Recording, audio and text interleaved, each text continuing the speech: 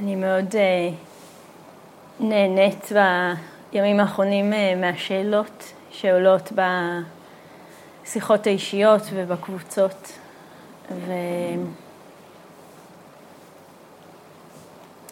מקווה שהשיחה היום תתייחס לחלק מהשאלות שעולות על התרגול.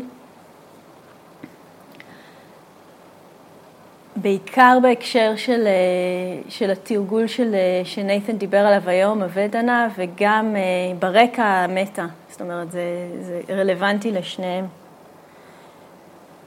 ובתמונה הרחבה יותר, באמת למה משחרר בתרגול. כל סוג של תרגול שאנחנו עושות. ניכנס קצת יותר לעומק. אני מקווה. אני כבר חופרת לעצמי פה איזה בור מאוד מרשים. שאולי אני אפול עליו, נראה. אבל באמת להתחיל בלהכיר בשני דברים. אחד, בחשיבות של השאלות, כן? כחלק מהתרגול שלנו. והדבר השני, באינדיבידואליות של התהליך. כן, לפעמים אני מדמיינת, אם היה אפשר להקרין על מסך את מה שקורה בתרגול של כל אחד ואחת מאיתנו, כולנו פה בחדר אחד ואנחנו מתרגלות ביחד, ויש משהו מאוד מאוד אנרגטית, מאוד מאוד משותף בתרגול הזה, ועדיין התהליך של כל אחד ואחד הוא שונה, כן? מאוד. אז ככה מאוד מאוד לשים את זה כאן במרכז בעצם של השיחה ושל החדר, שיש כאן משהו שמכיל את השניים, כן? את האינדיבידואליות ואת המשותף.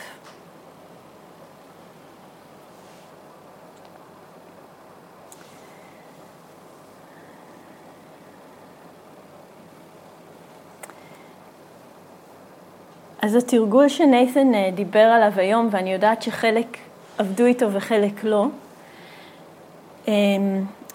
התרגול של הוודנה, שאין לה מילה טובה באף שפה אחרת שאני יודעת.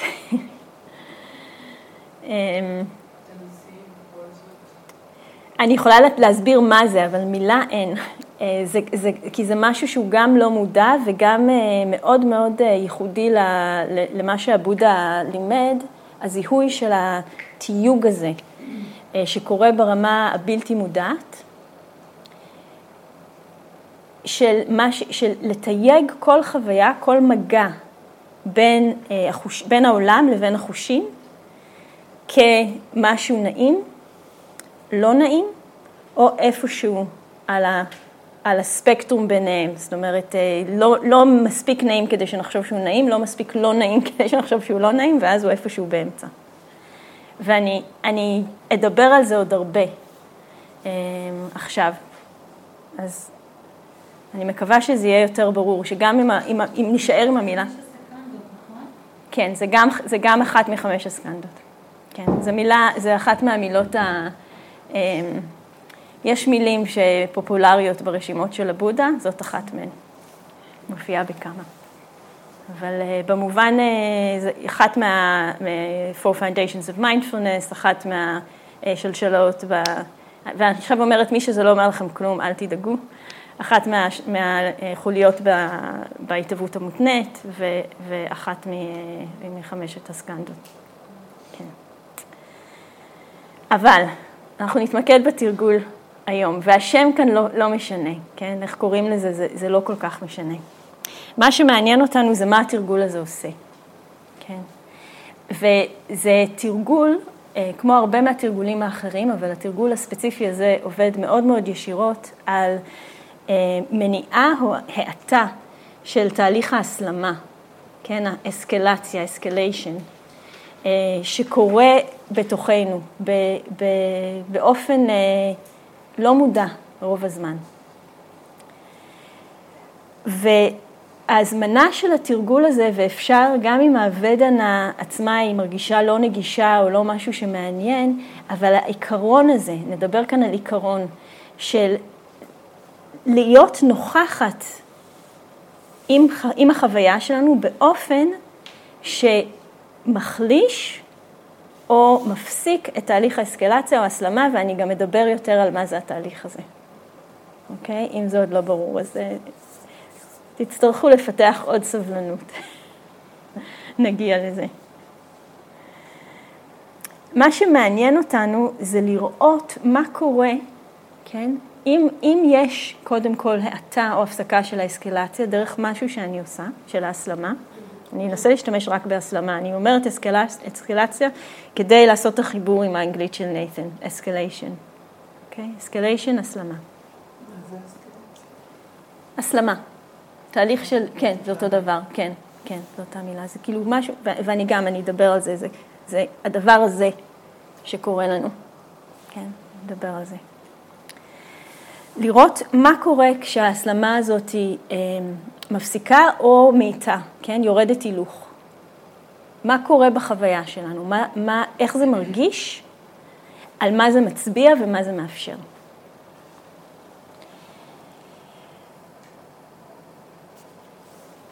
אז אמירה אחת שאני עכשיו אגיד, וכמו תמיד ההזמנה לראות האם זה נכון בחוויה שלכם, כשיש פחות הסלמה, יש פחות דוקה. אוקיי? שיש פחות הסלמה, יש פחות דוקה. ובאמת, אני אשתוק רגע ותרגישו. האם זה נכון?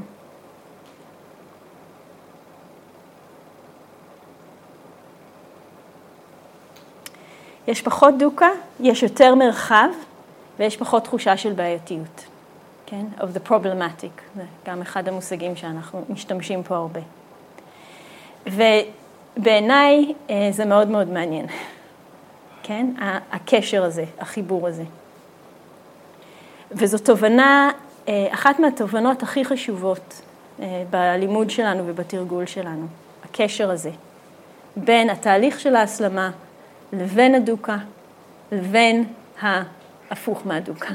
כן, הנחת, המרחב, ההרפיה, החופש, השמחה, איך שבא לכם לקרוא לזה. האי דוקה, הנון דוקה. אז התורה של הבודה, הדרמה, אחד הדברים המדהימים בה זה שהיא מאוד פשוטה, כן? מאוד מאוד פשוטה ומאוד מאוד עמוקה. כן? מאוד מאוד פשוטה ומאוד מאוד עמוקה. אז הדבר הזה שעכשיו אמרתי, ואני אחזור ואפרט אותו ואפרק אותו, אז באמת אל תתייאשו. על ההסלמה והדוקה, זה אחד הדברים הפשוטים והעמוקים ביותר שהבודה הצביע עליהם, ואחד הדברים שיכולים הכי לשחרר אותנו. הכי לשחרר אותנו. אז בבסיס של התורה של הבודה, בבסיס של הדרמה, השיעור הראשון שהוא נתן, אני מניחה שרוב האנשים כאן מכירות, 4 האמיתות, בדרך כלל מתרגם אותם נאצלות, אנחנו אוהבים לתרגם אותם, זה לא משהו מקורי שלנו, מאצילות. כן? האמיתות המאצילות, באנגלית ennobling, כן? הן מאצילות, הן מביאות אותנו למקום אחר. כן? וכל אחת מהאמיתות האלה היא לא אמת במובן של משהו שאנחנו צריכות לקחת ולהאמין, אלא הן מצביעות על כיוון לתרגול ולחקירה שלנו. בגלל זה הן מאצילות, בגלל זה זה גם פועל. כן? זה פועל, כי זה תהליך. אז מאוד מאוד לראות אותם ככה. אז אני רוצה להתחיל עכשיו, להמשיך, זה לא ממש התחלה, את השיחה עם 4 האמיתות האלה במילים שלי. אוקיי? זה במילים שלי. אז כיצורות חיות, אנחנו חוות דוקה. כן? אנחנו חוות דוקה.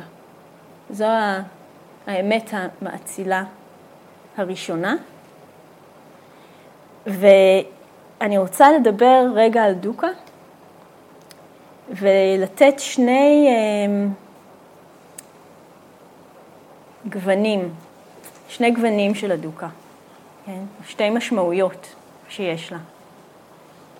אז המשמעות הראשונה באה מפרשנות של המילה עצמה, פרשנות מילולית של המילה דוקה, שכשמפרקים אותה ל2, החלק הראשון שלה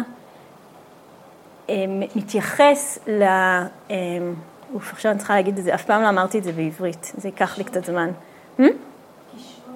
קישור קוראים לזה, כן.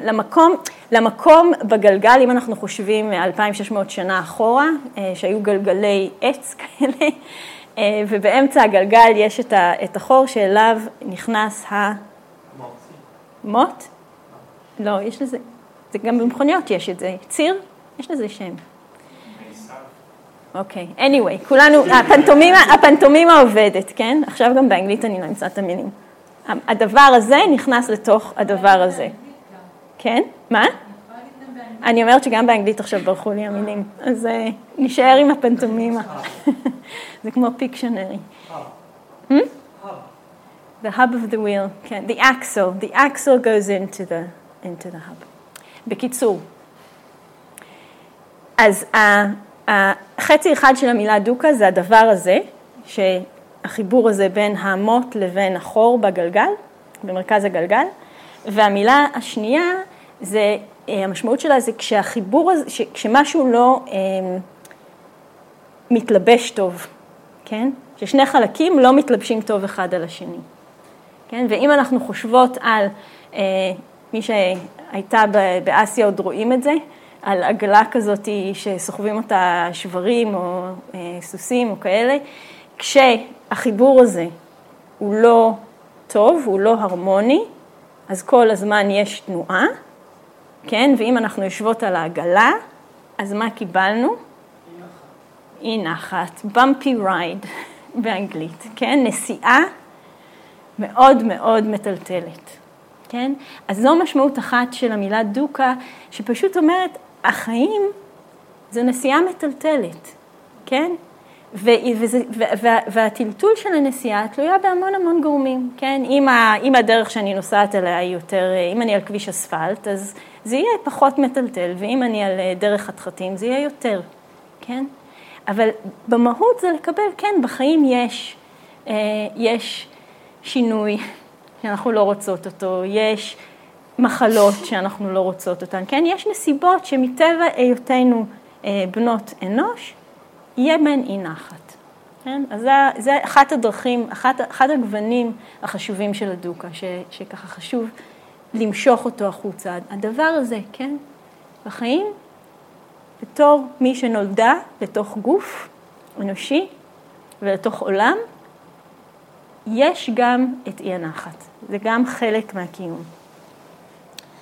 הגוון השני, זה הגוון שנגעתי בו אולי אתמול, של שני החיצים, כן? המשל של שני החיצים שדיברתי עליו אתמול בבוקר. והמשל הזה של שני החיצים של חץ אחד הוא הדוקה הזאת של הבמפי רייד, הדוקה הבלתי נמנעת, כן? יש לי גוף אנושי, יהיה לו נוח לפעמים, נכון? אנחנו כולנו מכירות את זה, כן?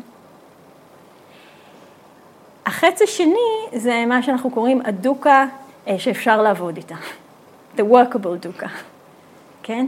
זה המקומות שבהם התגובות המובנות והדפוסיות וההרגליות שלנו מוסיפות עוד שכבה של דוקה לדוקה של הבמפי רייד. הגיוני? סביר? כן, שני גוונים, וזה חשוב להבדיל ביניהם, כן? חשוב להבדיל ביניהם. The unavoidable dukkha and the workable dukkha.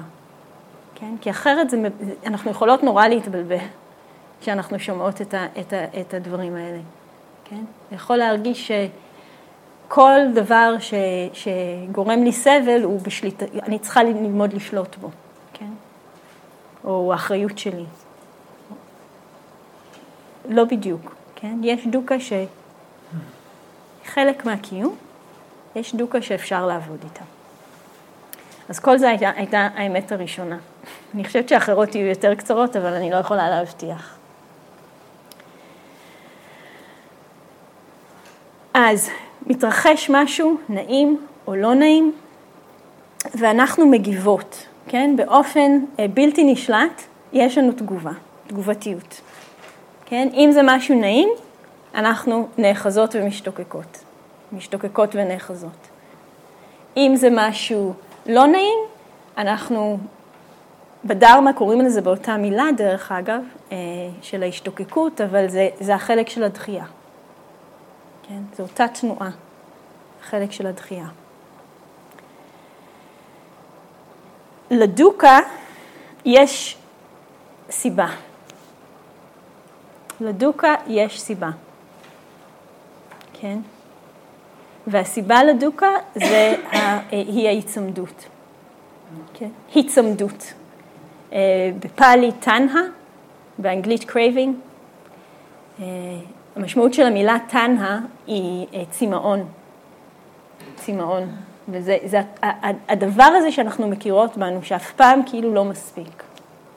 כן? אף פעם לא מספיק. נייתן דיבר על זה, אני חושבת, אנחנו רוצות משהו, השגנו אותו, יש איזה רגע של נחת, ואז מהר מאוד נחפש משהו אחר, או הפוך. משהו מפריע לנו, סוף סוף נעלם, מהר מאוד יהיה משהו אחר, כן? זו התנועה הזאת היא המאוד מאוד בסיסית בטבע האנושי. והיא, לפי התורה הזאת, היא משמעותית מאוד בחוויה של הדוקה שאנחנו חוות. בעיקר בדוקה של החץ השני, בדוקה שאפשר לעבוד איתה.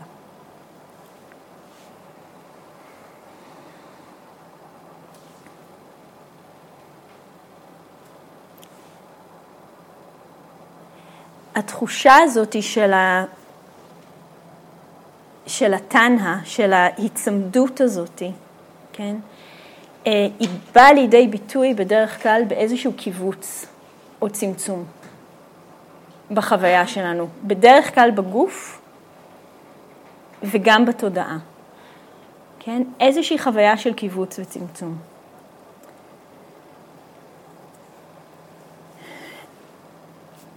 האמת השלישית,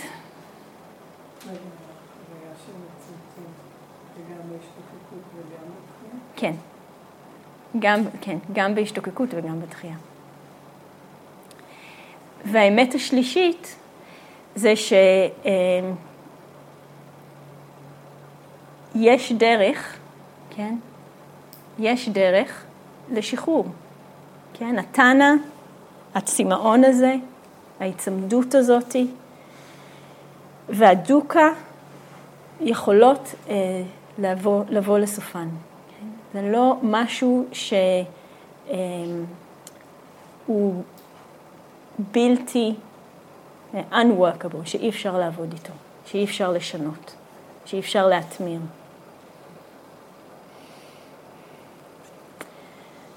האמת הרביעית זה שיש דרך, כן? יש דרך מאוד מאוד מסוימת שמביאה לשחרור הזה, כן?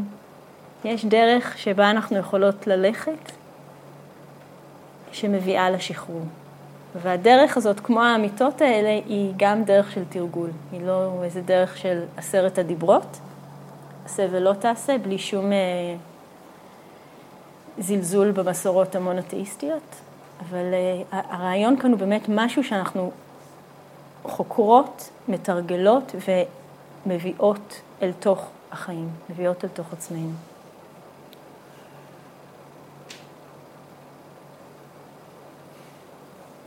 והדרך הזאת, חשוב להגיד, אני לא אכנס אליה היום לשמונת הנתיבים שלה, אבל הדרך הזאת כוללת את כל תחומי החיים שלנו. כן? לא רק את הזמן שאנחנו יושבות ויושבים על הכרית. כן? היא כוללת את כל תחומי החיים שלנו. אז התרגול שלנו, רגע, נשאר פה רגע.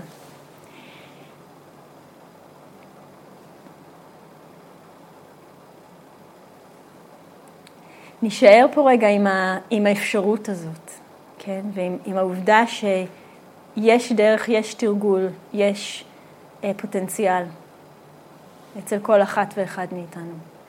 ושהדרך הזאת היא לא דרך שבה כל העבודה נעשית רק במטרה להגיע לאיזה משהו שנמצא מאוד מאוד רחוק בעתיד, אלא שיש פירות לתרגול כל הזמן, כן? כל הזמן. רגעים של נוכחות, רגעים של חופש, רגעים של מרחב, רגעים של שמחה. כן? פירות. פירות. ובקבוצה היום נזכרתי בסיפור שאני עכשיו אספר לכולם, כי הוא ככה יושב איתי, על המשהו הזה בידיעה או בתחושה שיש דרך ושיש לנו את הפוטנציאל. ועל השמחה שיכולה לבוא רק מזה. אז הסיפור בקבוצה לא הצלחתי לזכור אם זה רק מהמסורת ההינדואית או גם מהמסורת הבודהיסטית, אבל עכשיו אני זוכרת שזה מופיע בשתי המסורות. ואני אספר גרסה קצת שונה כדי לא לשעמם את מי שכבר שמע. אז הרבה מהדברים דומים. בסיפור יש נשנה גם עכשיו, נעשה gender change, יש מתרגלת. בסיפור המקורי זה מתרגל. יש מתרגלת שמתרגלת באיזה יער, בהמון המון מסירות, ויום אחד עובר ביער שלה אחד התלמידים הבכירים של הבודה. והבודה, מי שלא ידע, הוא היה, זה מה שאומרים, הייתה לו ראייה, הוא יכל לראות את הגלגולים הקודמים ואת הגלגולים הבאים של כל אחד ואחת. אז אותה מתרגלת מסורה, מבקשת מאותו תלמיד בכיר של הבודה, שנמצא בדרכו לבקר את הבודה, כשתראה את הבודה, תשאל אותו בשמי, מתי אזכה להערה? וכשתעבור פה שוב, תספר לי.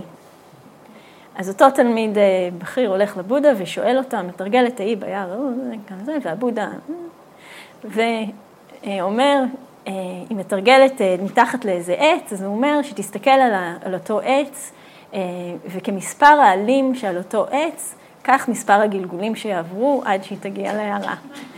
ואותו תלמיד של הבודה ראה את העץ, אז הוא יודע כמה עלים יש שם, המון. איך אני אספר לדבר כזה? איך אני אגיד לדבר כזה? זה ישבור אותה, זה ישבור לה את הלב. אין סיכוי.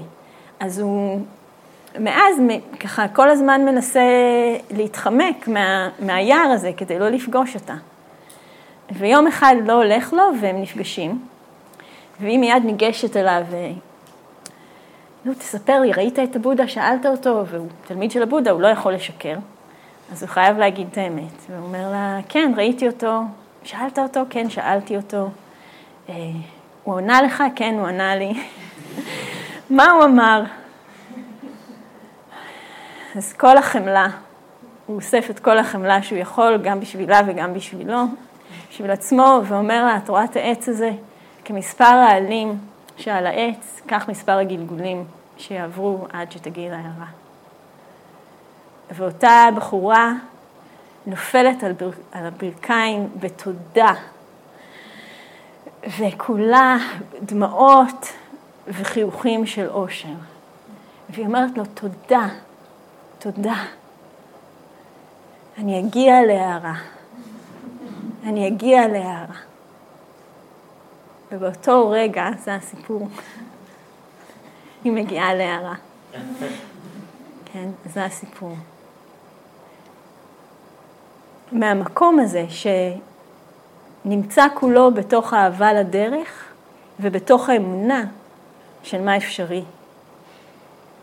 והסיפור הזה הוא תמיד, אני עכשיו עשיתי לכם גרסה שני, אבל הפרטים העיקריים הם אותו דבר, רק שיניתי קצת מהתפאורה. אבל הוא תמיד מרגש אותי נורא, כן? לא משנה כמה פעמים אני שומעת או מספרת, זה מרגש אותי, כי זה מחבר לדבר הזה, לכוח הזה שיש באמונה שלנו, בפוטנציאל שלנו, כן? ובתחושה הזאת שכן, זה אפשרי. ושהדרך עצמה היא דרך של שמחה, כן? שהדרך עצמה, גם כשקשה, ואני יודעת שקשה, חלק גדול מהזמן. אבל הדבר הזה שמחזיר אותנו לכרית, מחזיר אותנו לאנדור, כן? יודע שזה טוב עבורנו. הוא יודע שזה אפשרי. והדבר השני שאני אוהבת בסיפור הזה, שהוא סיפור נהדר על ריקות, כן? שאפילו הבודה, כן? שרואה את הגלגולים קדימה ורואה את הגלגולים אחורה ולא משקר, זה מה שהוא ראה. אבל שום דבר לא קבוע. שום דבר לא תמידי. שום דבר לא בלתי תלוי. כן? אז העבודה שלה על הכרית והיכולת שלה לשמוע את החדשות האלה ולשמוח בהן, עשתה שינוי. כן? עשתה שינוי במקרה הזה מאוד מיתי. כן? מאין ספור גלגולים לרגע הזה.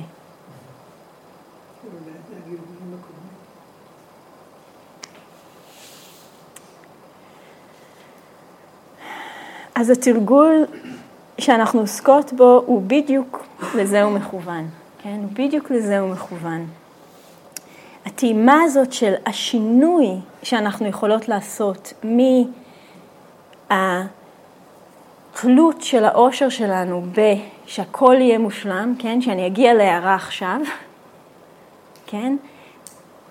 השינוי מזה, כן? שהנסיבות החיים שלי יהיו בדיוק מה שאני רוצה, ואני אפטר ממה שאני לא רוצה.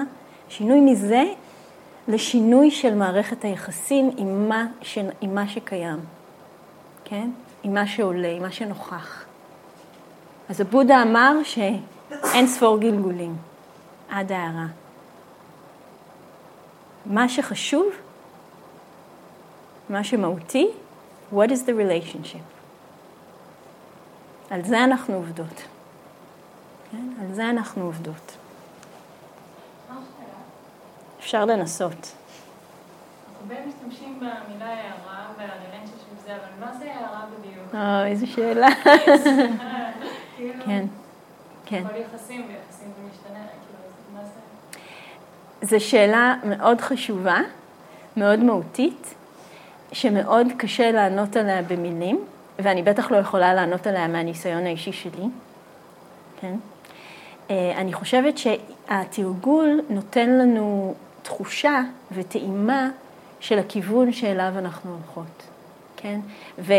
וגם המילים כאן הן משמעותיות. יכול להיות שהערה מדברת עליהן, יכול להיות ששחרור, הרבה פעמים אנחנו אומרים באנגלית awakening, התעוררות. כן? אז לכל מילה אחת מהמילים האלה יש גוון וטעם אחר. והוא יכול יותר לדבר, אנחנו יכולות יותר להדהד עם מרכיבים שונים. כשאני מדברת על זה כאן, זה במובן או במובן שהבודה דיבר על זה, של ראייה שמשחררת אותנו מהגלגל הזה של הדוקה. כן? של הדוקה שנמצאת בשליטתנו. וכשזה קורה, כן, שזה קורה, אז גם הדוקה של החיים, כן, של הטבע, אפשר לקרוא לה, הממדים שהיא תופסת הם אחרים לגמרי. כי אני רואה שזה טבע.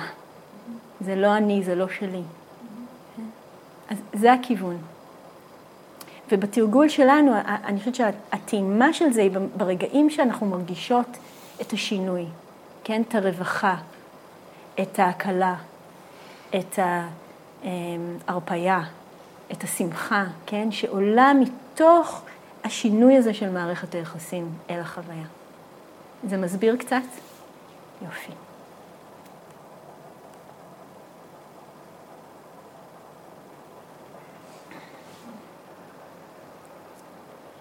וחשוב לי להגיד במה שאמרתי עכשיו, של השינוי הזה של הדגש, כן? במקום לשים את האנרגיה, לתת את האנרגיה והמשאבים שלנו לנסות וליצור תנאי חיים מושלמים, אנחנו שמות את האנרגיה, מקדישות את האנרגיה ואת המשאבים להכרה ולעבודה עם מערכת היחסים שלנו, עם החיים. ואני אומרת את זה, וחשוב לי להגיד שזה לא אומר שאנחנו מוותרות לגמרי על כל פעולה מיטיבה בעולם ובחיים שלנו, כן? אנחנו עדיין נמשיך לנקות את הבית, כן? למשל, כן? אנחנו עדיין נמשיך לעשות דברים שתורמים ל-well-being של עצמנו ושל אחרים, כן? זה חלק מהעניין, זה לא אומר שכאילו כל זה כבר לא רלוונטי, כן? אז זה איזשהו איזון, כן? אנחנו עובדות, אנחנו חיות בתוך העולם, צריכות לדאוג לעצמנו בכל הרבדים ולאחרים ואחרות, אבל אנחנו יחד עם זה עובדות גם על האופן שבו אנחנו נאחזות בדברים והאופן שאפשר לשחרר את האחיזה.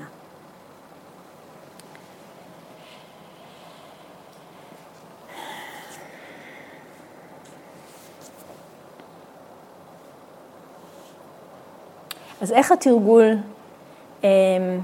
משפיע? כן? איך התרגול משפיע? מה התרגול עושה? איך הוא משחרר? או מה הוא משחרר? ומה אנחנו יכולות ללמוד מזה? אז כל התרגולים שאנחנו עושות, נשימה, גוף, מטה, ודנה, anything else, כל התרגולים האלה משחררים או מרפים את המומנטום של ההשתוקקות והאחזות וההיצמדות, ומרפים גם את תחושת הקיבוץ והמתח שעולה יחד איתם. אוקיי? אז שיש היצמדות, craving, יש תחושה של קיבוץ וצמצום. כן? שיש תחושה של קיבוץ וצמצום, יש דוקה. אני חושבת שנייתן אמר את זה היום בבוקר, אבל אנחנו עוד נחזור על זה הרבה פעמים. כשאחד נמצא, אז גם האחרות. כן? יש קיבוץ, יש דוקה, יש היצמדות. תמיד ביחד, תמיד ביחד. והתרגול תומך בנו, כן? להרפות את הקיבוץ, להרפות את ההיצמדות, ולכן הוא גם תומך בנו להנמכת הדוקה. עכשיו, חשוב לראות את זה. כן? אני חושבת שנייתן אמר את זה, או שאני אגיד את זה מחר, אני כבר לא זוכרת. אבל חשוב לראות את זה. כן? ככל שאנחנו רואות את זה שוב ושוב ושוב, אנחנו לומדות משהו על ההוויה האנושית, ועל איך אנחנו עובדות, ועל איך אנחנו יכולות להיטיב עם עצמנו. אז עוד דרך להגיד את זה, התרגולים האלה מרחיבים את התחושה שלנו, כן? יש תחושה פתאום שיש יותר מרחב, יש יותר מקום, או שדרך אחרת להגיד זה פותחים פרספקטיבה. כן? אני רואה משהו מפרספקטיבה יותר גדולה, כן? יותר רחבה. ובדרך כלל ההתרחבות הזאת או ההתפתחות הזאת מרגישה טוב. כן? מרגישה טוב. יש משהו, כמו שאמרתי לנועה עכשיו, יש משהו שמרגיש איזושהי תחושה, יש תחושה של רווחה או של הרפיה או של הקלה בתוך החוויה הזאת, ולתחושה הזאת חשוב לשים לב. חשוב לשים לב. ובגלל זה אנחנו מעודדות אתכן לחקור ולהתנסות, כן? לראות מה קורה כשאני מתרגלת ככה, כן? איך זה משפיע? איך התרגול מרגיש? האם יש איזשהו שינוי? האם יש איזשהו מענה לתרגול בגוף, בתודעה, בתחושה? כן? כי חשוב לדעת ולהרגיש ולראות. ככה אנחנו לומדות. כן? ככה אנחנו לומדות. מה עובד עבורי? והאלמנט הזה של ההרפאיה של הקיבוץ והצמצום וההרפאיה של ההצמדות הוא יותר נוכח, יותר אינטנסיבי או יותר בולט בתרגולים כמו הוודנה שעשינו היום, כמו המטה וכמו התרגולים שאנחנו נעשה בימים הקרובים. שכמובן יש לכם רשות להתעלם מהם אם אתם מרגישים שכבר יש לכם מספיק. אבל אני רק אגיד את זה. אז אני רוצה לתת דוגמה לכל מה שאמרתי עכשיו, ואני מאמינה גדולה בדוגמאות, את הדוגמה הזאת אני ממש אפרק, ואני מקווה שזה יעזור להבהיר את כל הדברים שדיברתי עליהם עד עכשיו. אוקיי? אז הדוגמה הזאת היא דוגמה הייתי בריטריט של חודש בנובמבר, בגאיה האוס, מרכז באנגליה. ובריטריט הזה הייתי גרופי עצום של מדיטציה בהליכה. לבשתי, זה היה נובמבר באנגליה, לבשתי כל פעם 1,000,000 שכבות ויצאתי החוצה לתרגל. ויום אחד, כאילו יצאתי בבוקר למקום הרגיל שלי, על המדשאה מאחורה, לעשות את מדיטציית ההליכה שלי, והתחלתי ללכת, והכל נעים, זה מקום מקסים, פסטורלי, יפהפה, עצים גדולים, ציפורים, פרות, כאילו נהדר, ופתאום, לא זבוב או דבורה, מכשיר חשמלי שמשתמשים בו באנגליה כדי לחתוך גדרות חיות, שיש המון כאלה, קוראים לזה hedge trimmer. ניסיתי לחשוב, אפילו חיפשתי במילון אם יש תרגום לעברית, אין, אז כנראה זה לא כל כך שימושי בישראל, אבל זה עושה רעש כמו הדברים האלה שמשתמשים בהם כדי להעיף עלים. מכירים את זה? תענוג, נכון? אז הנה אני בתרגול בהליכה, והיה לי ככה, זה היה על הבוקר, הייתה לי תוכנית שלמה ליום, ופתאום הרעש הזה. אז מה קורה בפנים? אוקיי, אני הולכת לפרק את התהליך. אז יש מגע, קונטקט. כן, יש צליל, יש אוזן. כן? מגע, קונטקט. מיד עם המגע, יש ודנה. ודנה? לא נעים. כן? די ברור. מהוודנה, יש הסלמה. כן? עכשיו אני מתארת את התהליך של ההסלמה שדיברתי עליו, escalation. מה התהליך של ההסלמה? ההסלמה היא להצמדות, לטענה, לקרייבינג, כן? שבמקרה הזה היא דחייה, כן? לא רוצה את הרעש הזה, לא אוהבת את הרעש הזה, לא רוצה את הרעש הזה, אוקיי? זו ההצמדות, זה התמליל של ההצמדות, כן?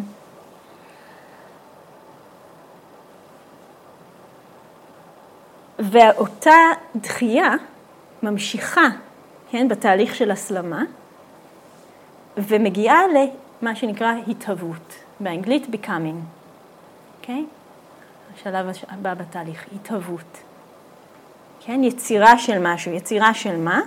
יצירה של התחושה שאני לא יכולה לסבול את הרעש הזה. בטח לא בזמן שאני מנסה לתרגל. בריטריט שלי בין 4 השבועות. Okay? Get the picture. אז, עוד התהוות. עכשיו, ככל שיש יותר התהוות, מה יש יותר? יש יותר תחושה של אני, כן? יותר self-sense. כן? התחושת האני נבנית יחד עם ההתהוות, יחד עם ההצמדות, מההסלמה הזאת מהוודנה, מהמגע הראשוני. אז התחושה הזאת של האני, אני לא יכולה לסבול. אני לא יכולה לתרגל ככה. וזה ממשיך, כן? ככל שיש יותר הזדהות, התחושה הזאת של האני גדלה יותר ויותר. עם תחושת האני, מה עולה? ההצמדות גם גדלה, כן? יחד עם ההצמדות, הקיבוץ גם גדל, כן? ויחד עם כל זה, דוקה. דוקה, דוקה, דוקה, דוקה ודוקה, כן?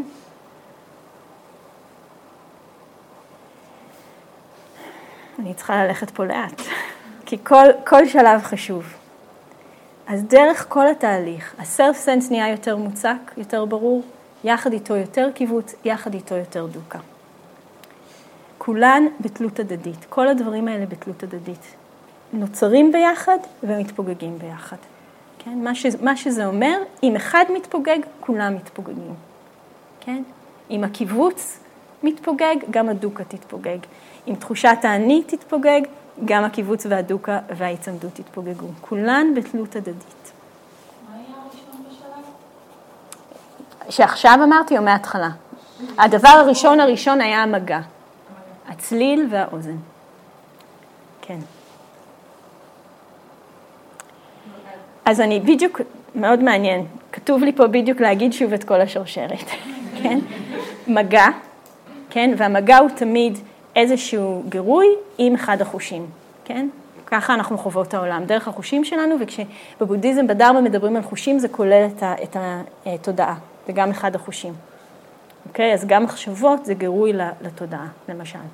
אוקיי? אז הדבר הראשון זה מגע, אחריו באה ודנה, כן? נעים, לא נעים, לא זה ולא זה. מהוודנה מגיעה ההיצמדות, ה-craving, כן? יש שם שלב שקוראים לו גם clinging, שזה היצמדות והאחזות, אבל אצל רובנו זה כל כך מחובר אחד לשני, שיותר פשוט לקרוא להם או זה או שניהם, כן? אבל זה דבר שהוא די מחובר. כן? ומאותה היצמדות או האחזות, יש את ההתהוות. ההתהוות היא יצירת האני, ומהאני הדוקה. והקיבוץ מתחיל בשלב של ההיצמדות, כן? אחרי הוודנה, ברגע שמתחילה להיות התגובתיות הזאת, כן? ממשהו שהוא סתם לא נעים למשהו שאני לא אוהבת, ומשהו שאני לא רוצה, כן? למשהו שמפריע לי לכל הריטריט. כל התהליך הזה, שם מופיע הקיבוץ, וכמו שאתם רואים כשאני מדברת על זה, זה לא משהו לינארי, זה משהו שהוא במעגלים, כן? זה לופים שהולכים ומזינים את עצמם, כן? הולכים ומזינים את עצמם, ואני לא אכנס לזה לעוד פרטים, כי זה יבלבל, כן? אני עוצרת את עצמי. מה שעוד מעניין זה הדוקה עולה והדוקה לא נעימה, אז הדוקה מביאה לעוד, לדוקה עצמה יש ודנה לא נעימה, כן? זה לא נעים. ואז יש לי הצמדות גם שם, עוד דחייה, כן? ואני רוצה להיפטר מזה, אז איך הדרך הכי טבעית במקרה הזה, מה קורה לנו במצב הזה, וההתהוות, להאשים מישהו, נכון? איך הצוות של גאיה האוס נותן לרעש כזה לקרות? כי איך זה קורה? זה מקום של תרגול. למי אכפת שהגדר תפסיק להיראות כמו ריבוע מסודר בגינה אנגלית? מה זה? ואני אתנונן, ואני אכתוב פתק, ואני אעשה עוד... ואז אני נזכרת, כן? אז אני שמחה שזה מצחיק, כי זה נורא חשוב לצחוק, כן? אחרת אנחנו נבכה. אבל זו המציאות שלנו, כן? זו המציאות שלנו. ואז ברגע הזה שלה, ואני אכתוב פתק. רגע, היה שלט על לוח המודעות מלפני יומיים, והיה כתוב על השלט, ביום הזה והזה, בין השעות האלה והאלה, אנחנו מתנצלים להודיע לכם, שבחלק הזה של הגינה, אנחנו נגזום את הגדר ויהיה רעש. איתכם הסליחה. אוקיי. כן, בועה שמתפוצצת, כן, כמו בועת סבון.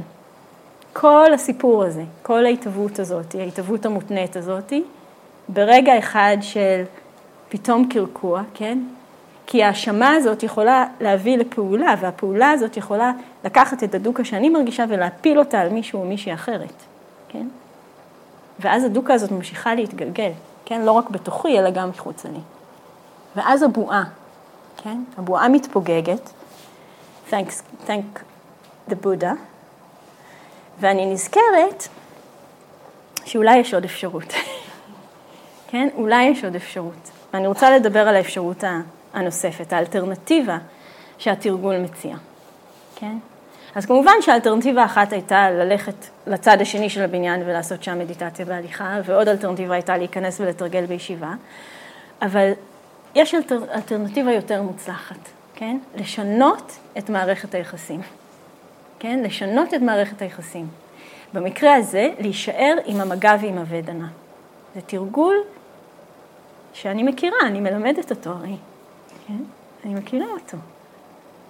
אז מה קורה אם אני נשארת עם הצליל כצליל, ואם אני נשארת עם הוודנה כוודנה? אני נשארת שם. אני לא ממשיכה עם התהליך הזה של ההסלמה. כן? זה אפשרי. כן? זה אפשרי. אז אני רוצה לפרק גם את זה. כן? אז יש את אותו מגע עם אותו צליל ואותה אוזן. זה לא השתנה. יש את אותה ודנה, לא נעים. גם זה לא השתנה. אני נשארת עם הוודנה. כן? חלק ממה שאנחנו מפתחות עם התרגול זה יכולת השהייה עם משהו. כן? אני נשארת עם הוודנה. אז אין הסלמה, אין הצמדות, אין התהוות, אין תחושת אני, אין קיבוץ ואין דוקה.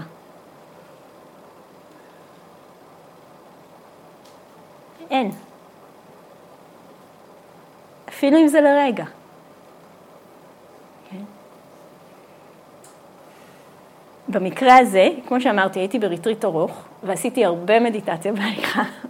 היה מומנטום לתרגול. אז זה לא היה רק לרגע. כן? עשיתי את אותה כמות של תרגול בהליכה שהייתי עושה בכל מקרה, והמושא, האובייקט של התרגול שלי היה הצליל. כן? לא הכפות רגליים, לא המטה, לא הבטן, לא הגוף, הצליל. כן? ולהישאר עם המגע ועם הנעים לא נעים. להישאר עם המגע ועם הנעים לא נעים. ואז הצלילים עולים וחולפים. כן? עולים ומשתנים. האינטנסיביות של הצליל, כן? זה שהוא די חזק, הופכת מבעיה למשאב, כן? כי הרבה יותר קל לשים לב למשהו שהוא אינטנסיבי. כן? לפעמים אנחנו מכירות את זה עם כאב פיזי גם, לא תמיד, אבל לפעמים, כן? אני נמצאת עם כאב, הוא מושך את תשומת לב, ומאוד קל להיות איתו, ואם אני נמצאת איתו ואני נשארת עם החקירה או עם המגע ולא עם ההסלמה, החוויה יכולה להפוך מלא נעימה לנעימה, בלי שתחושת הכאב עצמה השתנתה. Okay? וזה גם מה שקרה כאן. Okay? החוויה הופכת מלא נעימה לנעימה, והוודנה עצמה משתנה. Okay? הוודנה עצמה משתנה, כי גם הוודנה היא ריקה. היא גם לא קבועה. היא גם תלויה. והתחושה שעולה במקום הדוקה זה תחושה של קרבה אל החיים ותחושה של שמחה. כן? עם ההרפיה הזאת, עם השחרור הזה. שזה לא בעיה. זה לא בעיה. אז אני מקווה שהדוגמה הזאת מראה עד כמה הדוקה היא בבנייה הזאת, בהשתלשלות הזאת. כן? בהשתלשלות הזאת של ההתהוות ושל מערכת היחסים. של מערכת היחסים. ושההסלמה יכולה להפסיק, כן? בכל אחד מהשלבים האלה, כן? זה לא חייב להפסיק במגע, זה לא חייב להפסיק בוודנה. בכל שלב שאני מזהה מה נמצא שם, ואני מסוגלת להביא לשם את תשומת הלב ולשהות, אני יכולה להפסיק את התהליך הזה. אני משנה את מערכת היחסים. משנה את מערכת היחסים. לשרשרת הזאת, אני נתתי פה חלק מהשרשרת, קוראים התהוות מותנית, dependent origination, אני רק רוצה להגיד את זה. אני לא אכנס לזה יותר. אבל זה אחד המודלים, אולי המודל שהבודה נתן, לעזור לנו להבין את החוויה שלנו, לפרק אותה, ולמצוא את הנקודות שבהן אנחנו יכולות להשתחרר. כן? לשנות את מערכת היחסים. כן? לעבור ממצב של סבל למצב של אי סבל. כן? וזה רק חלק ממנה, יש לה 12 חוליות, ואני נתתי כאן, אפילו לא זוכרת כמה, מגע, ודנה, הצמדות, האחזות, התהוות, והדוקה בסוף. כן. העצמי הוא שזור שם בפנים, אין לו חוליה בפני עצמו. לידה של העצמי, זה חוליה. כן. אז נתתי חלק מהם.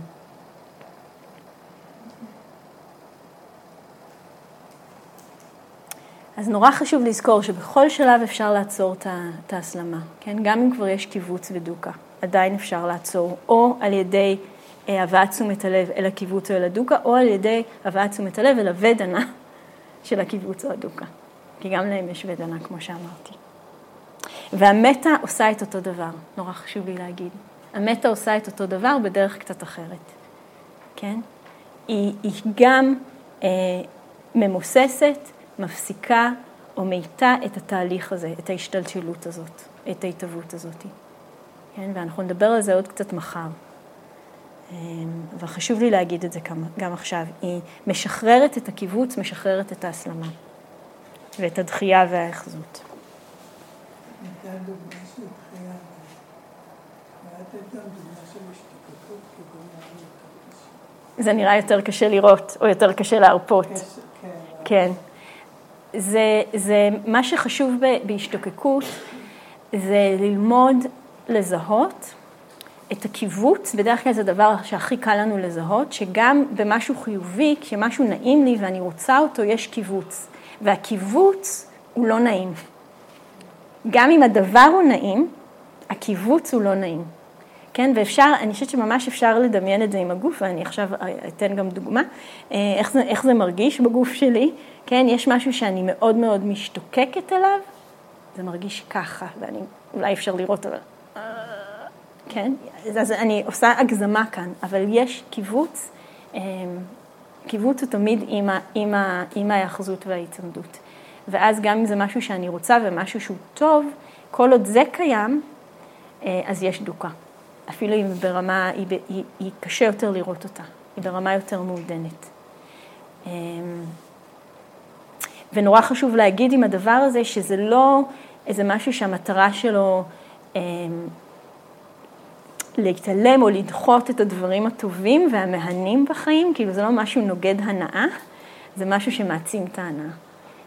כי גם כשאני מרגישה משהו שאני משתוקקת אליו, והוא משהו טוב, ויש הנאה ממנו, אם אין קיבוץ אני נהנית ממנו יותר.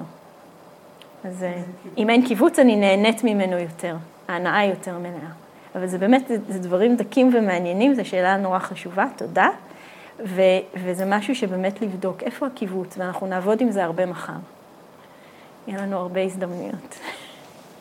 אז אני רק רוצה, ממש אין לי עוד הרבה זמן, אז אני רוצה רק לגעת בכמה דברים, כמה הנחות יסוד, או השערות יסוד שיש לנו על החיים, שגם מתגלות דרך הדוגמה הזאת, ואני רוצה רק לגעת בהם הערב.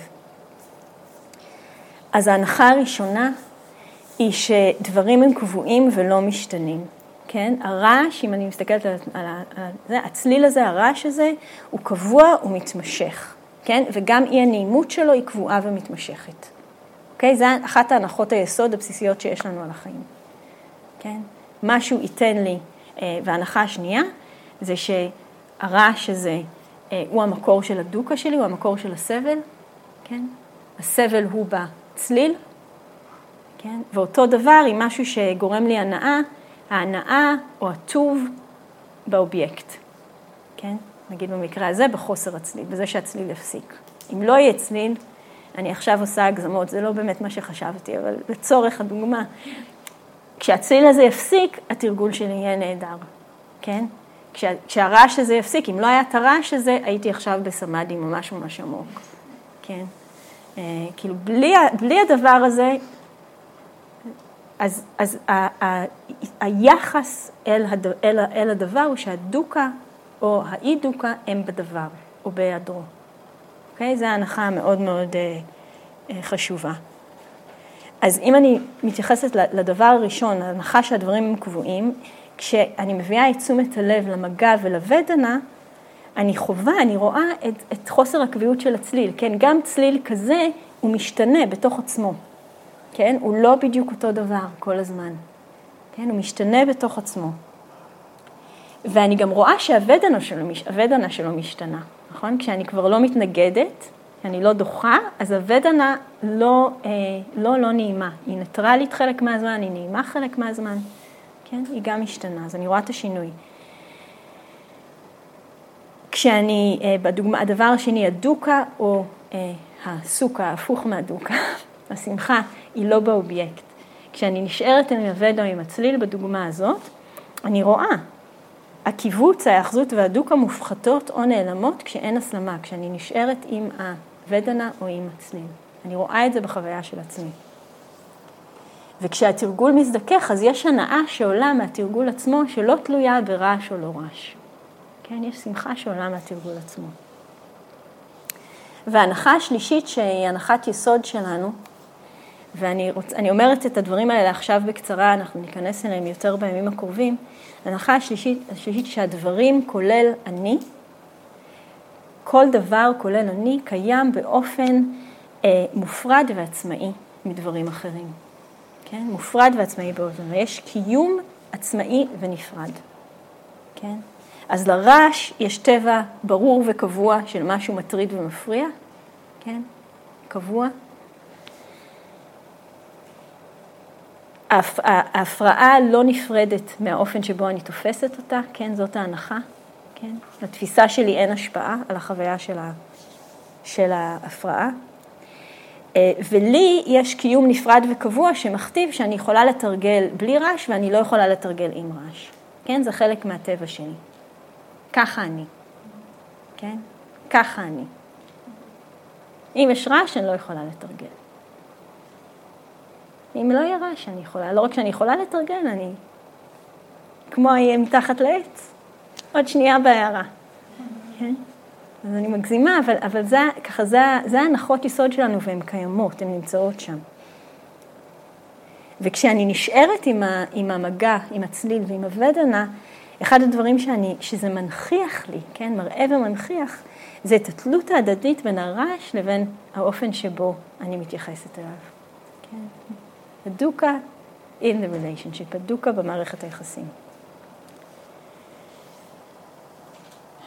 ומערכת היחסים הזו תלויה בהמון המון מרכיבים, כן? בהתכוונות שלי, בקשב הפנימי שלי, בתשומת הלב שלי ולמה היא מופנית, כן? המון דברים שנגענו בהם. אז כל אלה, כן? ההסתכלות הזאת, הדרך הזאת, זה דברים שאנחנו יכולות לפתח, כן? אנחנו כבר מפתחות דרך התרגול, ואנחנו יכולות לפתח עוד, לחזק עוד, לאט ועם הרבה סבלנות, כן? לאט ועם הרבה סבלנות. וחשוב נורא לזכור שהנחות היסוד האלו קיימות בנו ומשפיעות עלינו. והדרמה מעודדת אותנו לפגוש אותם, לחקור אותן, ולבדוק בחוויה שלנו האם הן נכונות או לא. כן? האם הדברים קבועים ולא משתנים? האם הדוקה שאני חווה היא באובייקטים, כולל הפנימיים, או במערכת היחסים? והאם יש משהו בעולם הזה שקיים באופן נפרד ובלתי תלוי מדברים אחרים? כן? זה השאלות שאנחנו שואלות. זה השאלות שאנחנו שואלות. ואנחנו יכולות להשתמש בשאלות האלה כדרך הסתכלות וכדרך חקירה וכדרך תרגול. כן? ואנחנו עושות את זה בהפוך. כן? ואנחנו מסתכלות על החוויה שלנו כמשתנה. כן? אנחנו מסתכלות באופן, עם התכוונות לראות את ההשתנות בחוויה. אנחנו מסתכלות על החוויה של הדוקה באופן שמשחרר, כן? מסתכלות על הקיבוץ ואיך אפשר לשחרר את הקיבוץ ואת ההצמדות. ואנחנו מסתכלות על הטבע המותנה והמובנה של החוויה שלנו, של תחושת האני שלנו ושל כל דבר אחר בעולם. אז יש הרבה דברים לשחק איתם. כן, יש הרבה דברים לחקור. יש הרבה דברים לגעת. ורק להגיד לסיום, שחלק מהדברים האלה אנחנו ניגע בהם בימים הקרובים, עם ההזמנה כאילו ההמשכית והתמידית, יכול להיות שעכשיו זה לא הזמן, וזה בסדר. כן? אם זה מרגיש שיש מספיק עם מה לעבוד, אם זה מספיק שיש מספיק כלים, תקשיבו ותשאירו את זה בצד. כן? אני מקווה שלכולנו יש עוד הרבה שעות ודקות ושניות וימים ושנים של תרגול לפנינו. אז הדרך הייחודית של כל אחד ואחת מורכבת מהתרגולים שמתאימים בכל זמן ובכל תקופה. אבל אנחנו, מתוך האהבה שלנו לתרגולים האלה, נציע אותם.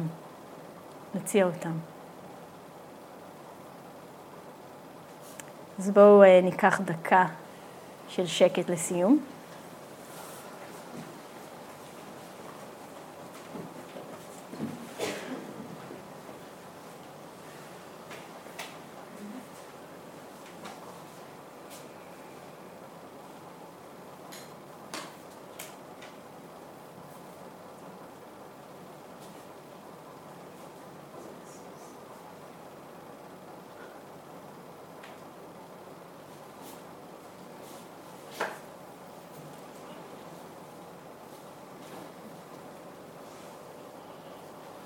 אז תודה על ההקשבה ועל הנוכחות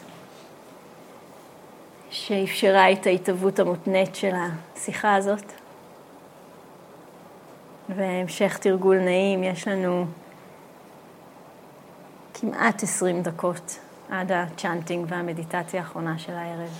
אז הליכה נעימה ונתראה בקרוב.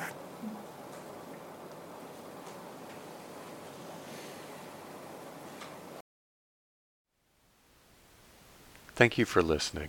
To learn how you can support the teachers and Dharma Seed, please visit dharmaseed.org/donate.